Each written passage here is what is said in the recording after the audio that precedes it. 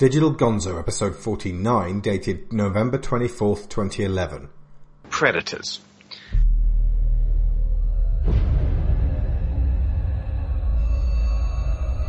What's the last thing you remembered? All of a sudden there was a light, and then I was falling.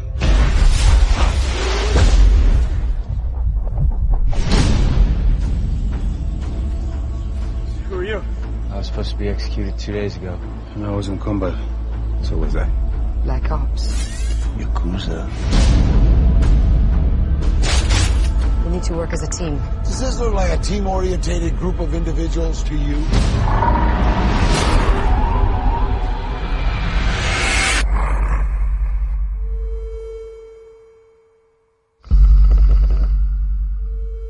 They can hear you, smell you, and see you.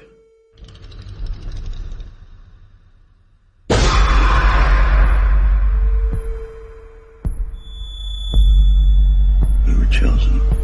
Chosen for what? This planet is a game preserve.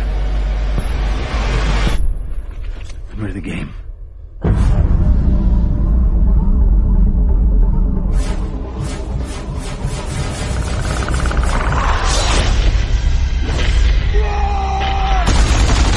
They learn. They adapt. You want to survive? Dig in deep. Who's your daddy now? How do we kill them? However you can.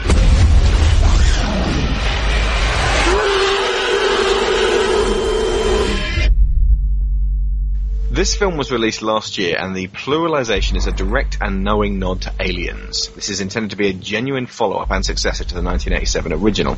It also serves as a remake of sorts, re-exploring the notion of a collection of exceptionally hard killers stuck in the jungle and hounded by this unseen alien menace. There are various twists in the tale, the first being that none of them know any of the others, and the very title of the film itself refers to the humans as well as the aliens, as all of them are hunters in their own right.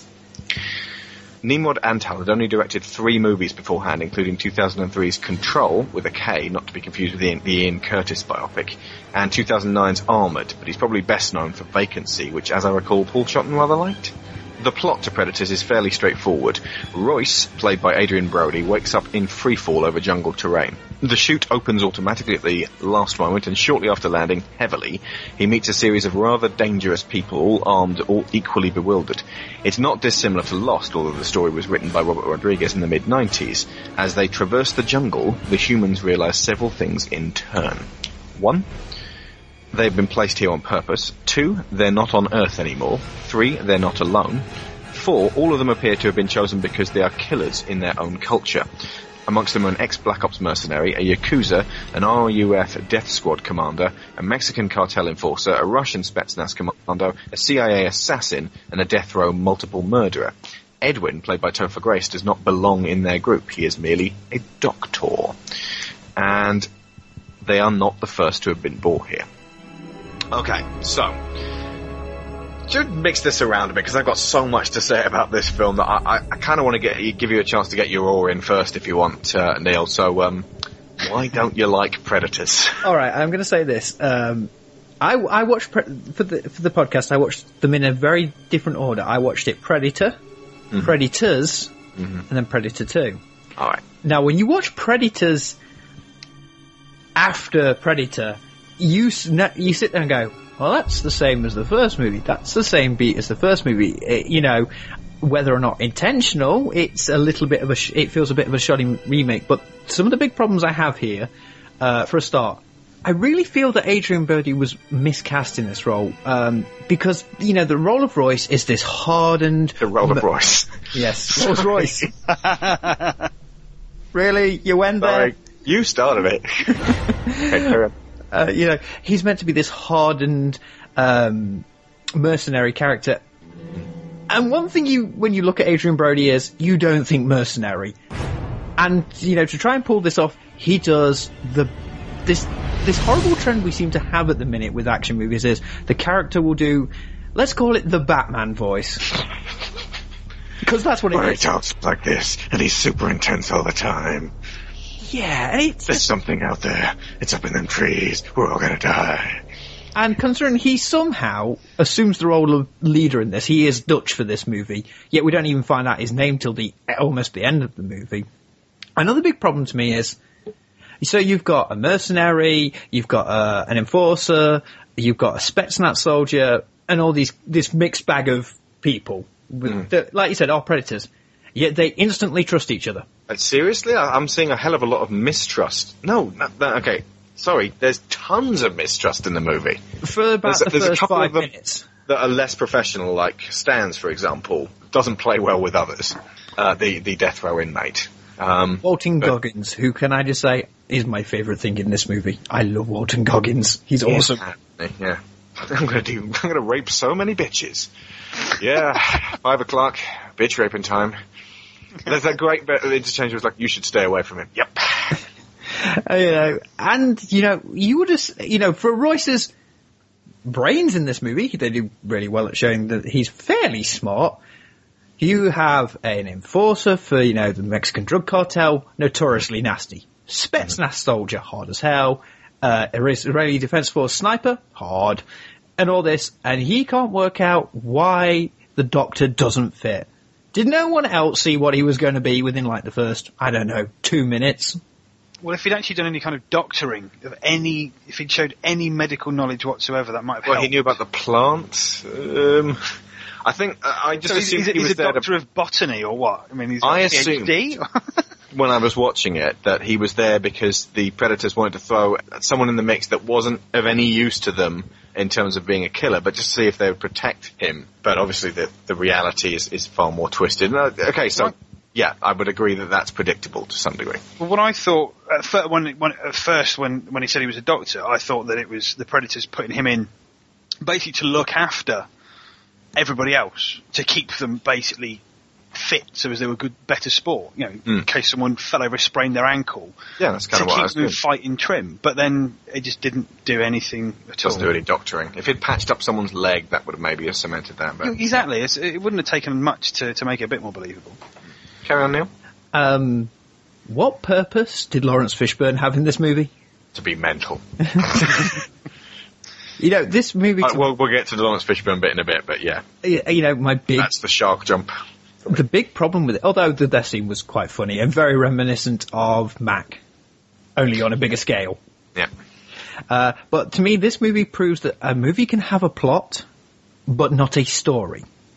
Because this movie does have a plot. It's very A to B, but its story is awful. Because it really, to me, feels like half a story. Now, whether or not that was done on purpose as a, sequel bait, so we get Predators 2?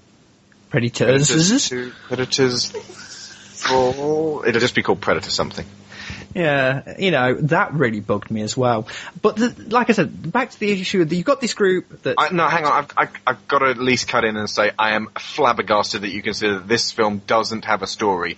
Do you consider that Predator 2 does have a story? I think it has a more complete story. Look at the endings for Predator 2 and the ending of this one.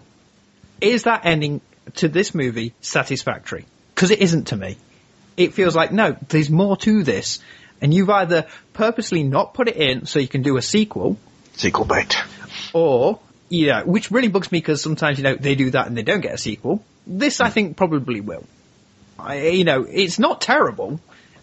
To me, this is the one I'll watch the least, but it's not terrible. But to me, more than anything, it just strikes me as it is a inferior remake of the first one. Like, you've got this group of highly trained military or gun-wielding types. Yeah, you say yes, there's distrust at the start, but it's so brief. And then it sort of just goes. It really just sort of goes, because, you have that scene with Walter Goggins and the other... Mombasa? The Mombasa, yeah. RUF enforcer. Yeah, they're going at it for no apparent reason. I don't know why, but they are. I think it's because Stans is racist. Stans is just a nutter. And possibly has sex with his sister. We don't know. It's conjecture. Yeah, slight typecasting for Walter Goggins, I really admit, but then again, he's just the perfect person for it. You've got this Spetsnaz soldier who seems almost innocent in all of it, almost. He does strike you as the nicest one of the lot, Nikolai. The actor was trying to portray him as a Russian hero rather than he was pleased that he wasn't typecast as this. Imagine Peter Stormare in Armageddon. That's what Russians see themselves being cast as in American movies. It makes them very ashamed. To be fair, it was nice not to see him as that, but he just comes off as naive. Maybe would be better than innocent. Where he shows he takes a liking to the Doctor, and surely, this guy's a Spetsnaz. That is Russian SAS. They are hard bastards. Mm-hmm. Surely his senses will be going, there's something not quite right with this guy. But he has children, and he did feel protective of this guy, and Topher Grace fooled me. Really? Okay. And the biggest insult in this movie, biggest insult, and this is where Alex is probably really going to disagree with me, is turning the Predator into a pussy. I think Danny Glover did that. No. You see, alright, you can buy that, you know what, that was a cocky, arrogant, shitty Predator that Danny Glover took out. In this movie, we meet the Predator, he's already captured. You mean classic Predator? Normal Predator, the Predator that we know. He's referred to by the crew as classic Predator. Yeah, I'm not even going to dignify that. He's the normal Predator, he's the Predator. Yeah, he's the non-huge kind of Predator. He's not the crappy look. It's the it's 2000. We need to make them bigger Predator. And it spoils it because we've seen what these Predators can do in the first two movies. Mm-hmm. We know they are dangerous. They are, perfect hunters almost. And then you introduce these other ones that we've never seen before. And it's like saying, those other two, forget it, they're nothing. This is what you want. It's like, no, we didn't need another type of Predator because the one you've got works really well. We've seen what it can do. We know what it can do. That bit kind of reminded me of, you seen Jurassic Park 3? Yes. When the Spinosaurus shows up, it's during a scene where the T-Rex is dominating. You're like, oh my god, the T-Rex is so badass. Yes. And then T-Rex gets eaten by a much bigger dinosaur. You're like, oh my god, he's not badass. This new dinosaur's badass. I gotta go out and buy that action figure. Not only is that Spinosaur badass, it snaps its neck. Right. Ugh, another frustrating point. But anyway, back to this. I really do not like the fact that they decided, no, the Predators that these guys are going to be facing are these new ones, these bigger, better ones. It's like, you didn't need newer, better ones. I think they were sort of trying to pull an Alien Queen on us, and to me it fell flat. Because, like I said... I can't tell you how much I disagree with you here. I love the fact that they expand the universe. It's like pushing a rock uphill. Matt, come on. Well, you don't have to convince me, you just have to convince the listeners. This is what I mean. I really do not like the fact that they decided, no, classic Predator, ugh, I hate that term, but classic Predator, no, you don't want that anymore. You want this new, bigger, badder, better one. It's like, no, there's no point. Like in Aliens, when they introduce the Alien Queen, it's like, oh, so that's where the eggs come from. It sort of makes a logical sense. There's a life cycle to it, yeah. There's ways you look at this. It's like, okay, so you've got small Predator, big Predator. How does this work then? Are like the small ones the males and the big ones the females? No, they're two different tribes, possibly two different subspecies. Yeah, so I just didn't really like that. But, okay. Okay. I bashed on this movie. Matt, anything to say before I go? Because I'm going to go. He's going to well, I mean, I enjoyed it enough. It was an enjoyable sort of blockbuster film. My issues with it were several of the ones that Neil mentioned. Adrian Brody just seems odd and a very odd choice. There's I have no idea how many other people that I think would have been better in that role, and he would have been better not having the Batman voice. That just kind of annoyed me. I mean, he was softly spoken for most of it, and just occasionally when he was trying to make sure that people were listening to him, he'd turn around and go, "We got to get moving." But it's not his. It's so far from his. It just sounded put on the entire time. It just sounded odd. It didn't really fit him all that well. Imagine if he'd been acting the same as he did in King Kong here, though. You'd be like, dude, this guy's going to get snapped in half like a twiglet. Well, wouldn't Adrian Brody have been a better choice for the serial killer? Possibly. I think so. I think ultimately the reason that they chose Topher Grace is because if someone makes you laugh in a movie, you like them and trust them more. And if you like them and trust them and then the whole thing betrays you, you're like, okay. But if Adrian Brody had been the obvious, like, shifty from the very beginning, you'd be like, I don't trust this guy, nobody should trust this guy. But you think Topher Grace couldn't say boo to a goose. He seems so helpless. Yeah. He's like, fuck all of you guys! That's a fair point. A few of the things that... In fact, Topher Grace made me think that he could possibly play Drake in this movie. Okay. Again, makes you laugh. I would still rather have Nathan Fillion, but okay. Better than Mark Wahlberg. Oh dear God, yes. Definitely, yeah. Yeah. Probably the biggest problem I've got with the film is that it just feels a bit like lots of really cool scenes bolted together. Mm-hmm. It just doesn't really sort of...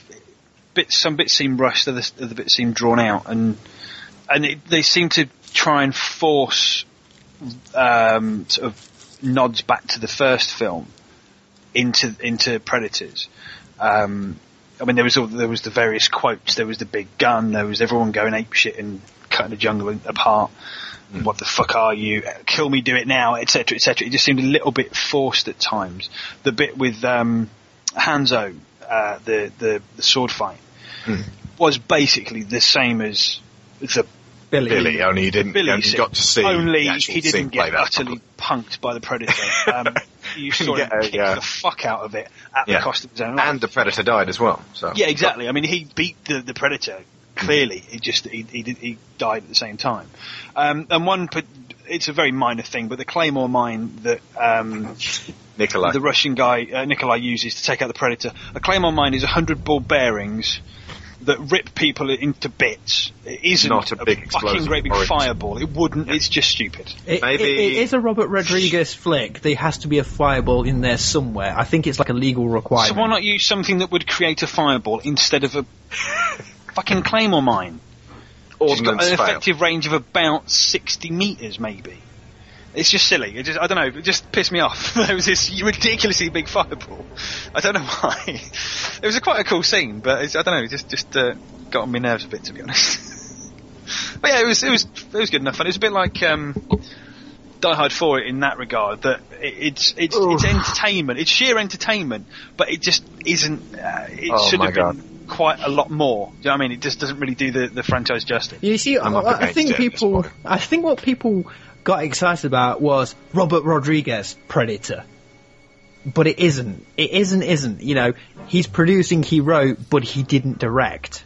And I think that's a big difference, because Rodriguez does have that sort of throwback style. He's really good at that, really throwback style. You look at something like Desperado. Spy Kids. No, when he does kids movies, Shark Boy and Lava Girl. I will admit this. Rodriguez, when he does kids movies, they suck.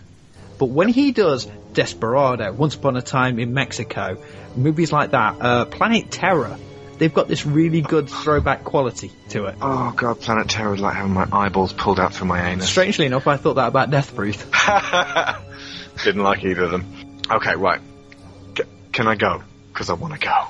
I feel like I'm totally up against it at this one. I just feel like you should go, kill me. Because I do it. I need do it now. Kill me now. No. You may drink. I need to take a shot, folks.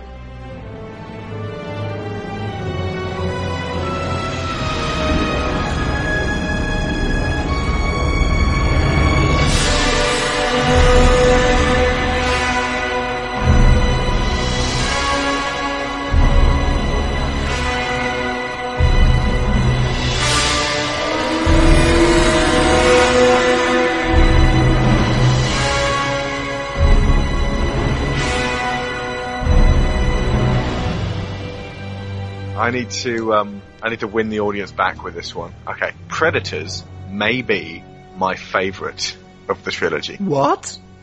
Totally. And it wasn't until I saw it twice in a row this week. I watched it once on TV and then again on my iPod while I was writing this, and just noticed so much texture to the film. Two things strike you when you start watching this. The first is how faithful to the original it is in terms of setting and music. Now, you could just say rehash to that one, but I say faithful. John Debney's score paying homage to Silvestri's, but elaborating on it with a more dramatic and pacey undertone.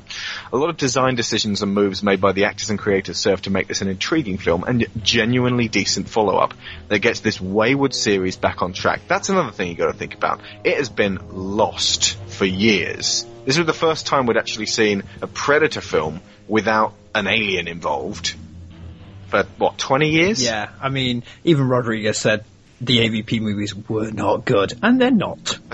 Well, no, they specifically designed this to be like, look, okay, forget those two, we're back on track. This is the Predator series. And in fact, both Predator 2 and Predators make reference to the events of the first film. They say, back in Guatemala, 87. Well, yeah, because Busey, I didn't mention that, Busey, that team knows all about what happened with Dutch. So you imagine that's the logical step that's taken after Dutch makes his report was debriefed.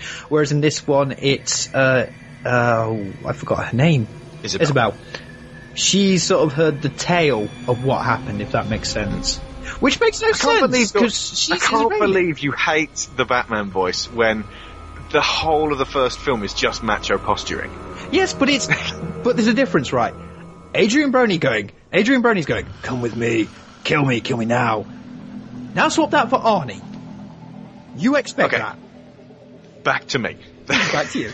Okay, back on track.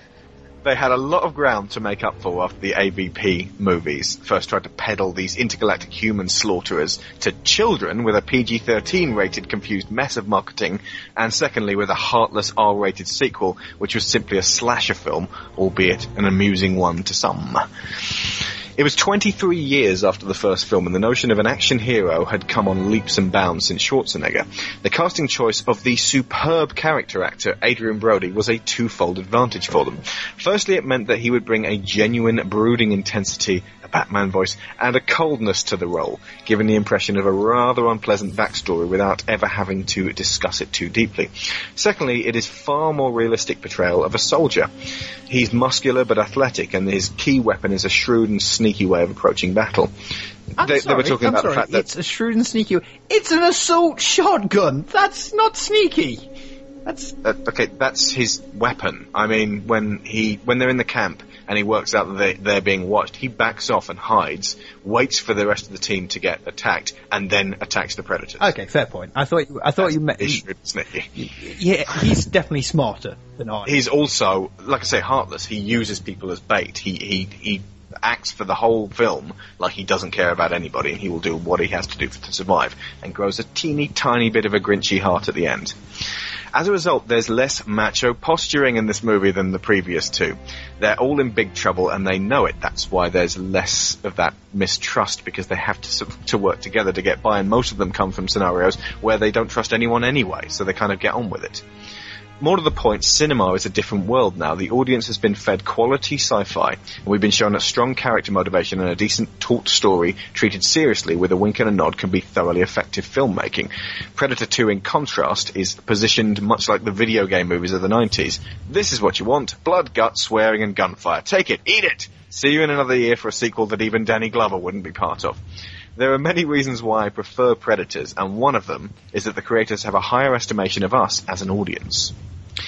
If there's a shark to be jumped, it's Larry Fishburne, who does the jumping, as Noland, the absolutely bonkers reclusive hermit. Again, Arnie was the one they were hoping to return as Dutch, and from the sounds of what you're saying there, Neil, their second choice was Danny Glover. You see, if it had been either one of those characters, that role would have made a hell of a lot more sense. Yeah. You could see how them having to survive on a planet, because they've seen the Predator, and the Predators are like, right, you can't just leave this guy wandering around, chuck him on the game preserve, see if he floats. But you can see how him surviving on this planet for many hunting seasons would give a certain spherical quality to these films. Dutch went on the defense at the end of the first film and has never stopped. However, Arnie was governating at the time, so they went with Fishburne instead. Fishburne plays Noland a notch above Gollum as an almost feral scavenger surrounding himself in... What? Huh? Oh yeah, I don't like him either. In the pieces of his environment to survive. It's easy to see how he could have slipped under their radar, but also what a toll it's taken on him. Sadly, he's hammier than an exploded pig. it's almost like that there's better ways of showing that somebody's crazy. It's almost like while he was doing CSI, he forgot to act. Yeah. Who are you? Who are you? I'm alive. The three predators stalking them are the Falconer, the Tracker, and the Berserker, and it would appear that they are from a different clan or maybe even subspecies to the classic Predator seen in the first two movies and AVP. To show the distinction, they have a predator of that kind that we already know as their captive, who comes into play heavily later on. They use hounds and a tracking drone to flush out and spawn humans respectively. Their motives are pretty simple. Unlike hunting on Earth solo as in the first few films, these guys are using a game preserve on an alien world. It's a great deal more unfair scenario than the former, seeing as their quarry is snatched away from their own turf, dumped here and left to figure out what's going on. It's debatable what would occur if they actually survived a hunting season, but most likely they would be left for the next one to go insane, as Nolan did. Like bulls in Spain, they are given no chance but to scrape at what life is available to them. There is no going home. As the story goes on, we learn that this planet is a training ground. This is where they come to hunt and develop their skills, constantly pursuing evolution into the perfect killers. The irony being that they're not. And as long as they're governed by hormones and emotion, they never will be. Because this leads to insecurities. The pursuit of perfection and their sometimes tenuous grasp of honor cloud their abilities. It makes them excellent warriors, but arrogant and occasionally sloppy. It's also led to this ongoing war between the larger and smaller clans as the ultimate end to the pursuit of perfection. It's a division and rivalry that comes with obsessing over narrow ideals. The perfect killer, it turns out, is Royce, because he's able to switch off emotion and coldly assess each situation using the treacherous psychotic liar Edwin as bait to lure in the remaining berserker. I do take issue with how easily the classic Predator gives up in the end. It seems to take a single viciously impactful headbutt to break his spirit for a decapitation. But it's an extremely fun battle to watch since we've never seen Predators fight one another before. They seem remarkably impulsive, obeying none of the ritualistic routines of the first film. It's clear that these two loathe one another. Anything about any scenes that I've mentioned so far that you want to elaborate on? I'd just like to say you got a lot from the whole Predator versus Super Predator thing that I didn't, because there is no honour, no nothing from these new guys. They are just nasty. Yeah, that's kind of what I meant. They just hate each other. There's none of this. No, I don't mean just towards the Predators either. They are just nasty to everybody. They don't fight fair. They are almost just. I think maybe what they're going for is to show the difference, maybe between the ones we know and the ones that they've introduced. Maybe that these newer ones don't fight fair. They don't play nice. You know, the whole point of. I've read the book. They could probably kill a whole bunch of pregnant women and kids if they felt like it. You see, I've read some of the books as well, and the whole warrior culture thing's really expanded upon in the books, whether or not you want to say they count or not. A fair point, because I know most people go, if it's not in the movie, it doesn't count. Yeah, it counts for Star Wars as well. Yeah, only the expanded universe is so much better.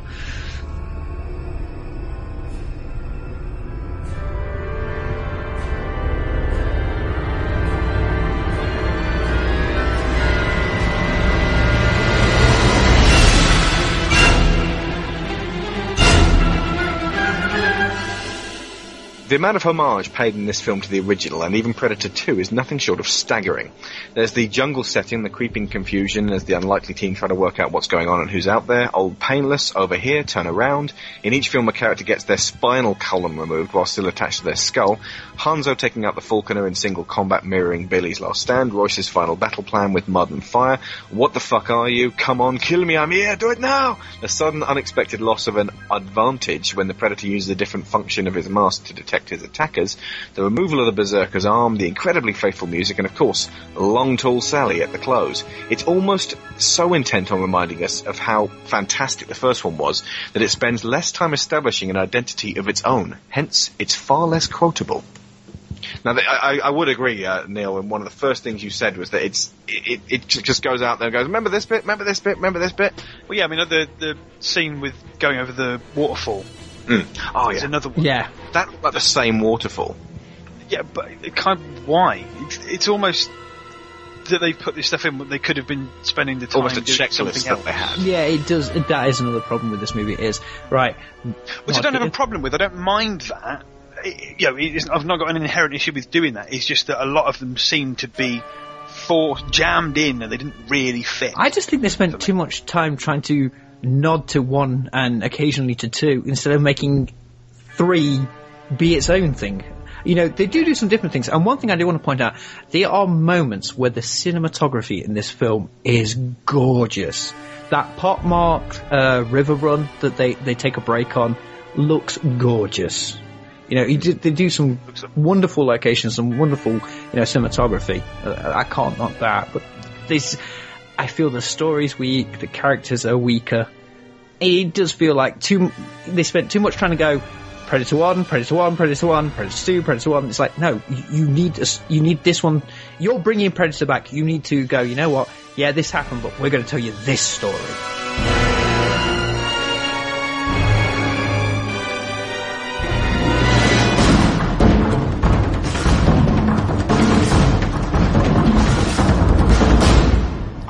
Really, again, going to contend against that whole the story's weak thing. When compared to Predator and Predator 2, it's about the same.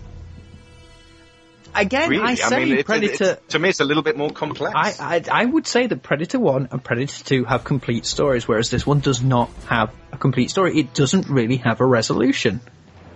I think with Predator, the advantage that Predator has is that the story is very simple. It's a very basic, simple story, and therefore it's dealt with very well. And there's, it's just a nice, simple story, laid out, and everything's built around that.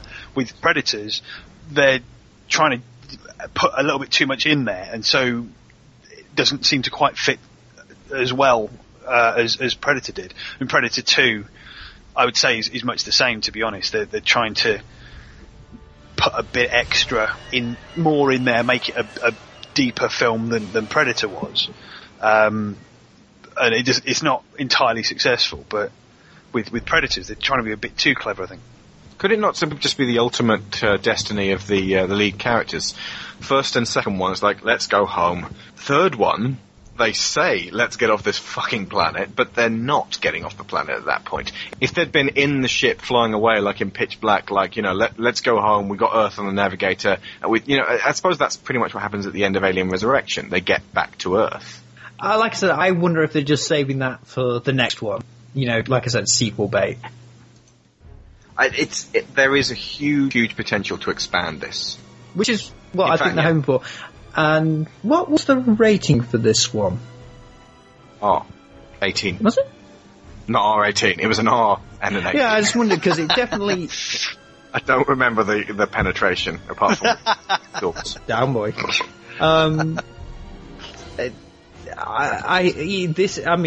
Considering what we had before in Requiem, this is such a return to form that, this is Oscar winning compared to that piece of shit. But I feel that I personally think this is the weakest of the lot.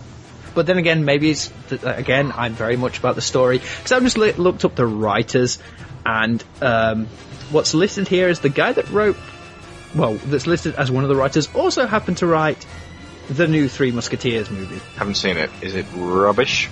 It's a Paul W.S. Anderson movie. It's all about, look at my wife, isn't she amazing? Oh, and there's Orlando Bloom. He's got Rennie Harlin syndrome. You know what? I wouldn't actually call it the strongest film, because I think Predator 1 actually gets that accolade, but it still might be my favourite. And the one I want to really, watch when more. It comes down to when we say favourites, it's our own personal choice. Like I said, Predator 2 is just the one for me. I absolutely love Predator 2. I really do. Maybe whether or not, that's some, just because it was the first one I saw, it's just the one I really do enjoy. Predator 1's really strong. But no, I have hated on this movie, but I don't hate this movie at all. It sounds silly. I can nitpick. I have nitpicked it. But you've seen some shit. You know what? Trust me, when people turn around and say, like, Waterworld's the worst movie they've ever seen, I just want to turn around and go, you don't watch enough movies. But, this has got some great moments, and I know he always does this, but I love to see Danny Trejo in just about anything. Oh, we should do a Gonzo about, like, our 5 worst movies each. Oh, that'd be great. God. Like, the most awful films do we have to watch them, though? Again? I don't think so. That sounds like Cruel and Unusual Punishment. Okay, there's no way I'm watching PSL with you ever again. Or The Post. Not even Okay. in my wheelhouse, mate. So- Oh God. We are a rescue team, not assassins. Now, what we gotta do? In a part of the world where there are no rules, We pick up their trailer with a chopper, run them down, grab those hostages before anybody knows we were there. What do you mean we? deep in the jungle, where nothing that lives is safe, You lose it here, you're in a world of hurt. Showtime, kid. Knock, knock. an elite rescue squad You're bleeding, man. I ain't got time to bleed. is being led by the ultimate warrior. We need the best. That's why you're here. But now, What's got Billy so spooked? There's something out there waiting for us. And it ain't no man. they're up against the ultimate enemy. Holy Mother of God. Nothing like it has ever been on Earth before. She says the jungle just came alive and took him. We cannot see it, No blood, no bodies. We have nothing. but it sees the heat of our bodies and the heat of our fear. Whatever it is out there, killed Hopper. And now it wants us. It kills for pleasure. He was skinned alive. It hunts for sport. It's killing us one at a time. We're all gonna die. But this time, it's picked the wrong man to hunt. If it bleeds, we can kill it.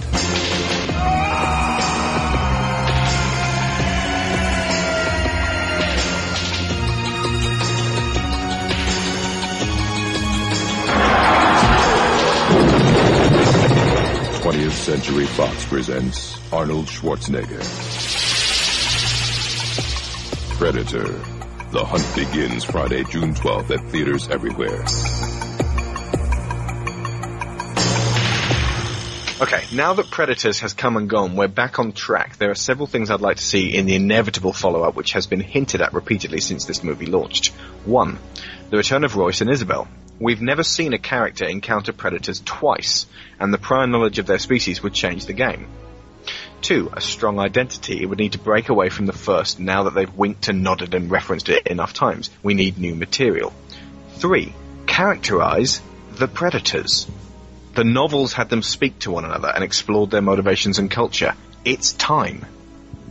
It's that simple. If you want to expand and deepen these things, have the predators talk to one another. Have the predators discuss things. Or even just, if you don't want to have them have conversations, just do the whole thing with visual storytelling and make it not obvious, and make it apparent what they're doing and why they're doing it. Only little shred of goodness in Requiem is the brief glimpse of the homeworld. Well, what you assume to be the homeworld. That was interesting. I suppose not. And again, that technically you do get the idea that the wolf predator in AVPR is like, alien's been seen on Earth. That's Gotta not go like clean the up. Predators. No, that's that movie. We'll deal with that movie because I want to rant. Mean-spirited movie. You'll only have to stop renting when That's I'm only because I renting. need to breathe. Can I just point out? I want to say this again. I know I've mentioned it before. I've got to say this again. Walter Goggins is awesome. Come on, he's got a shiv and he takes on a predator, and it's brilliant. Yeah. Does he call him an alien Something like faggot? that. or Yeah, something he's jumped terrible? on his back, shivving him. Oh, Christ. Come on, you alien faggot! I'm sorry. A new species added. Not aliens or pred-aliens, but something just as interesting that has not been done before and presents the hunters with a genuine challenge. The predators need to be on the back foot and cautious about being overwhelmed, not the smug, stalking thugs they've been portrayed as in the past. We need to see well-acted physical performances more along the lines of District 9 or Pan's Labyrinth. Imagine Doug Jones inside a predator costume as a taller, thinner, more thought-provoking predator. That would be interesting. Although, to be fair, they did introduce 2 new species in this one. Yeah, I mean, but they're both feral Well, creatures. no, they that don't sort of say introduced anything. their hunting hounds. Yeah, you got The hounds, yeah. And then there's Weird that weird insect runny thing. creature thing. Which again didn't really seem to have anything to say, but yeah. Do you realise that weird runny creature thing, that's basically what the Predator would have looked like if they hadn't redesigned it in the first film? The duck creature. That's basically that's basically Jean-Claude Van Damme as the Predator, yeah. Oh, nice. Yeah, only it wasn't bright red. Nicely, yeah. I can't believe that. I hadn't noticed that before. That roughly would have been what they look like. Okay. Number 5, some definite elaboration on the score. We need an Imperial March to signify that the world has expanded rather than just riffing on the same handful of themes laid down by Silvestri in 87. Number 6, Dutch should make a cameo at long last, and if you can get him in there, Harrigan as well. Arnie is in Expendables 2, so there's no more excuses, and for God's sake, make him act. He can do it. Terminator 2 and Predator have proved it. It would genuinely be interesting to see what his character could have become over the years, depending on his situation. And 7, it goes without saying that this next one absolutely must remain an R. Definitely. That's the one thing they really got right with keeping the age rating and not pandering to the studios and doing a PG-13 piece of shit. Keep the budget down, keep the rating up, and then you won't be having to get the 13-year-old kids and the families. Because it just feels genuinely unsavoury trying to get kids to watch AVP. It's one of these strange... And where the... That's the same rating as The Dark Knight. It's wrong. I mean, kids shouldn't really be watching Dark Knight either. The stupid thing is, we're to blame for this. Because growing up, we all did it, didn't we? We went of age and we watched Nightmare, we watched Predator, we watched Alien and Aliens. And they were awesome, and 18 rated. And then studios went, maybe if we lower the rating... we find that kids like these characters. That's the reason as well. to turn Freddy into a clown. We've alluded to the AVP movies. There is a really, really good book called Alien vs. Predator, and I can't remember the author. It was turned into a graphic novel. You mean Prey? The one with Noguchi? Yes, is that the first one? That is the book I recommend people read if you want a good AVP story. I want to say Steve Perry. I think it's Steve Perry because he did 2. There was a sequel. I don't think the sequel was as good, but the first one really is well set in the Alien Predator universes and marries them very well and makes logical sense. In fact, they borrowed some of it for the movie. I think the whole Noguchi, we'll talk about this we talk about Alien vs. Predator, but the whole Noguchi thing, it was a human woman being indoctrinated into the Predator's clan. That was interesting. And then the follow-up book for that big gang, she was basically a female human Asian dressed as a Predator in the clan, and she was hot, communicating with them and being part of their tribe. She was very hot. She was hot, yes. Just that is that shows that you can do these stories well, and it shows that the predators can actually be. There was narration from the point of view of predators in these books, so it can be done, and I really hope to see that in the movie. The author was indeed Steve Perry.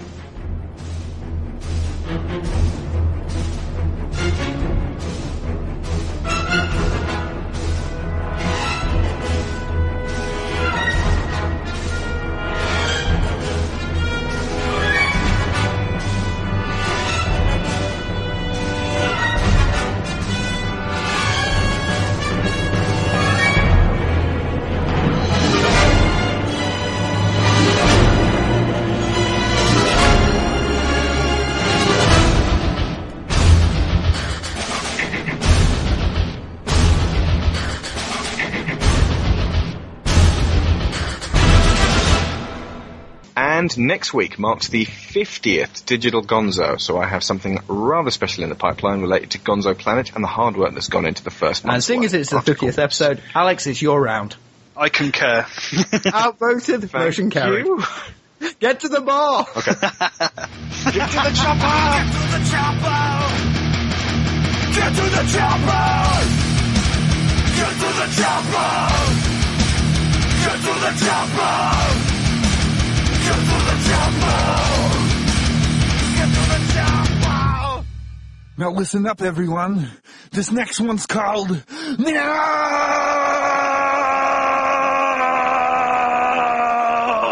And in the run up to the holiday season, I will be giving the Gonzo treatment to two of my very favourite Yuletide movies. I'm talking, of course, about the recent Robert Zemeckis performance capture rendition of Charles Dickens' A Christmas Carol. And, of course, its furry brother... Muppets Christmas Carol? Oh, yeah! Muppets Christmas Carol. Awesome. Two versions of the same story that I absolutely encourage you guys to track down and experience for yourselves. Can I be on Either the of you guys Muppets want to be one? on that show? I'll be on. Well, no, it's the same one show, but it would mean you'd have to find and watch the so long as I Zemeckis can watch the Christmas Muppets Carol. That's the one. point. I can do that. I can do that. See, we don't care about Zemeckis, we Cool, just want to yeah, watch the Muppets again. You will thank me. It's really quite entertaining. And Jim Carrey acts. I haven't seen that since The Truman Show. Once again, if you love the show, then show the love and jump onto iTunes and give it a review. That way more people can discover and enjoy the Gonzo goodness. I'd like to say thank you to Doberman Airfoils, Deb Silicious, Jamie Codling, and Action Jim for your very kind review comments. Stuff like that sells this show to newcomers in a way that no amount of grandstanding on my part can match. So we will see you later. Over here, turn around, anytime.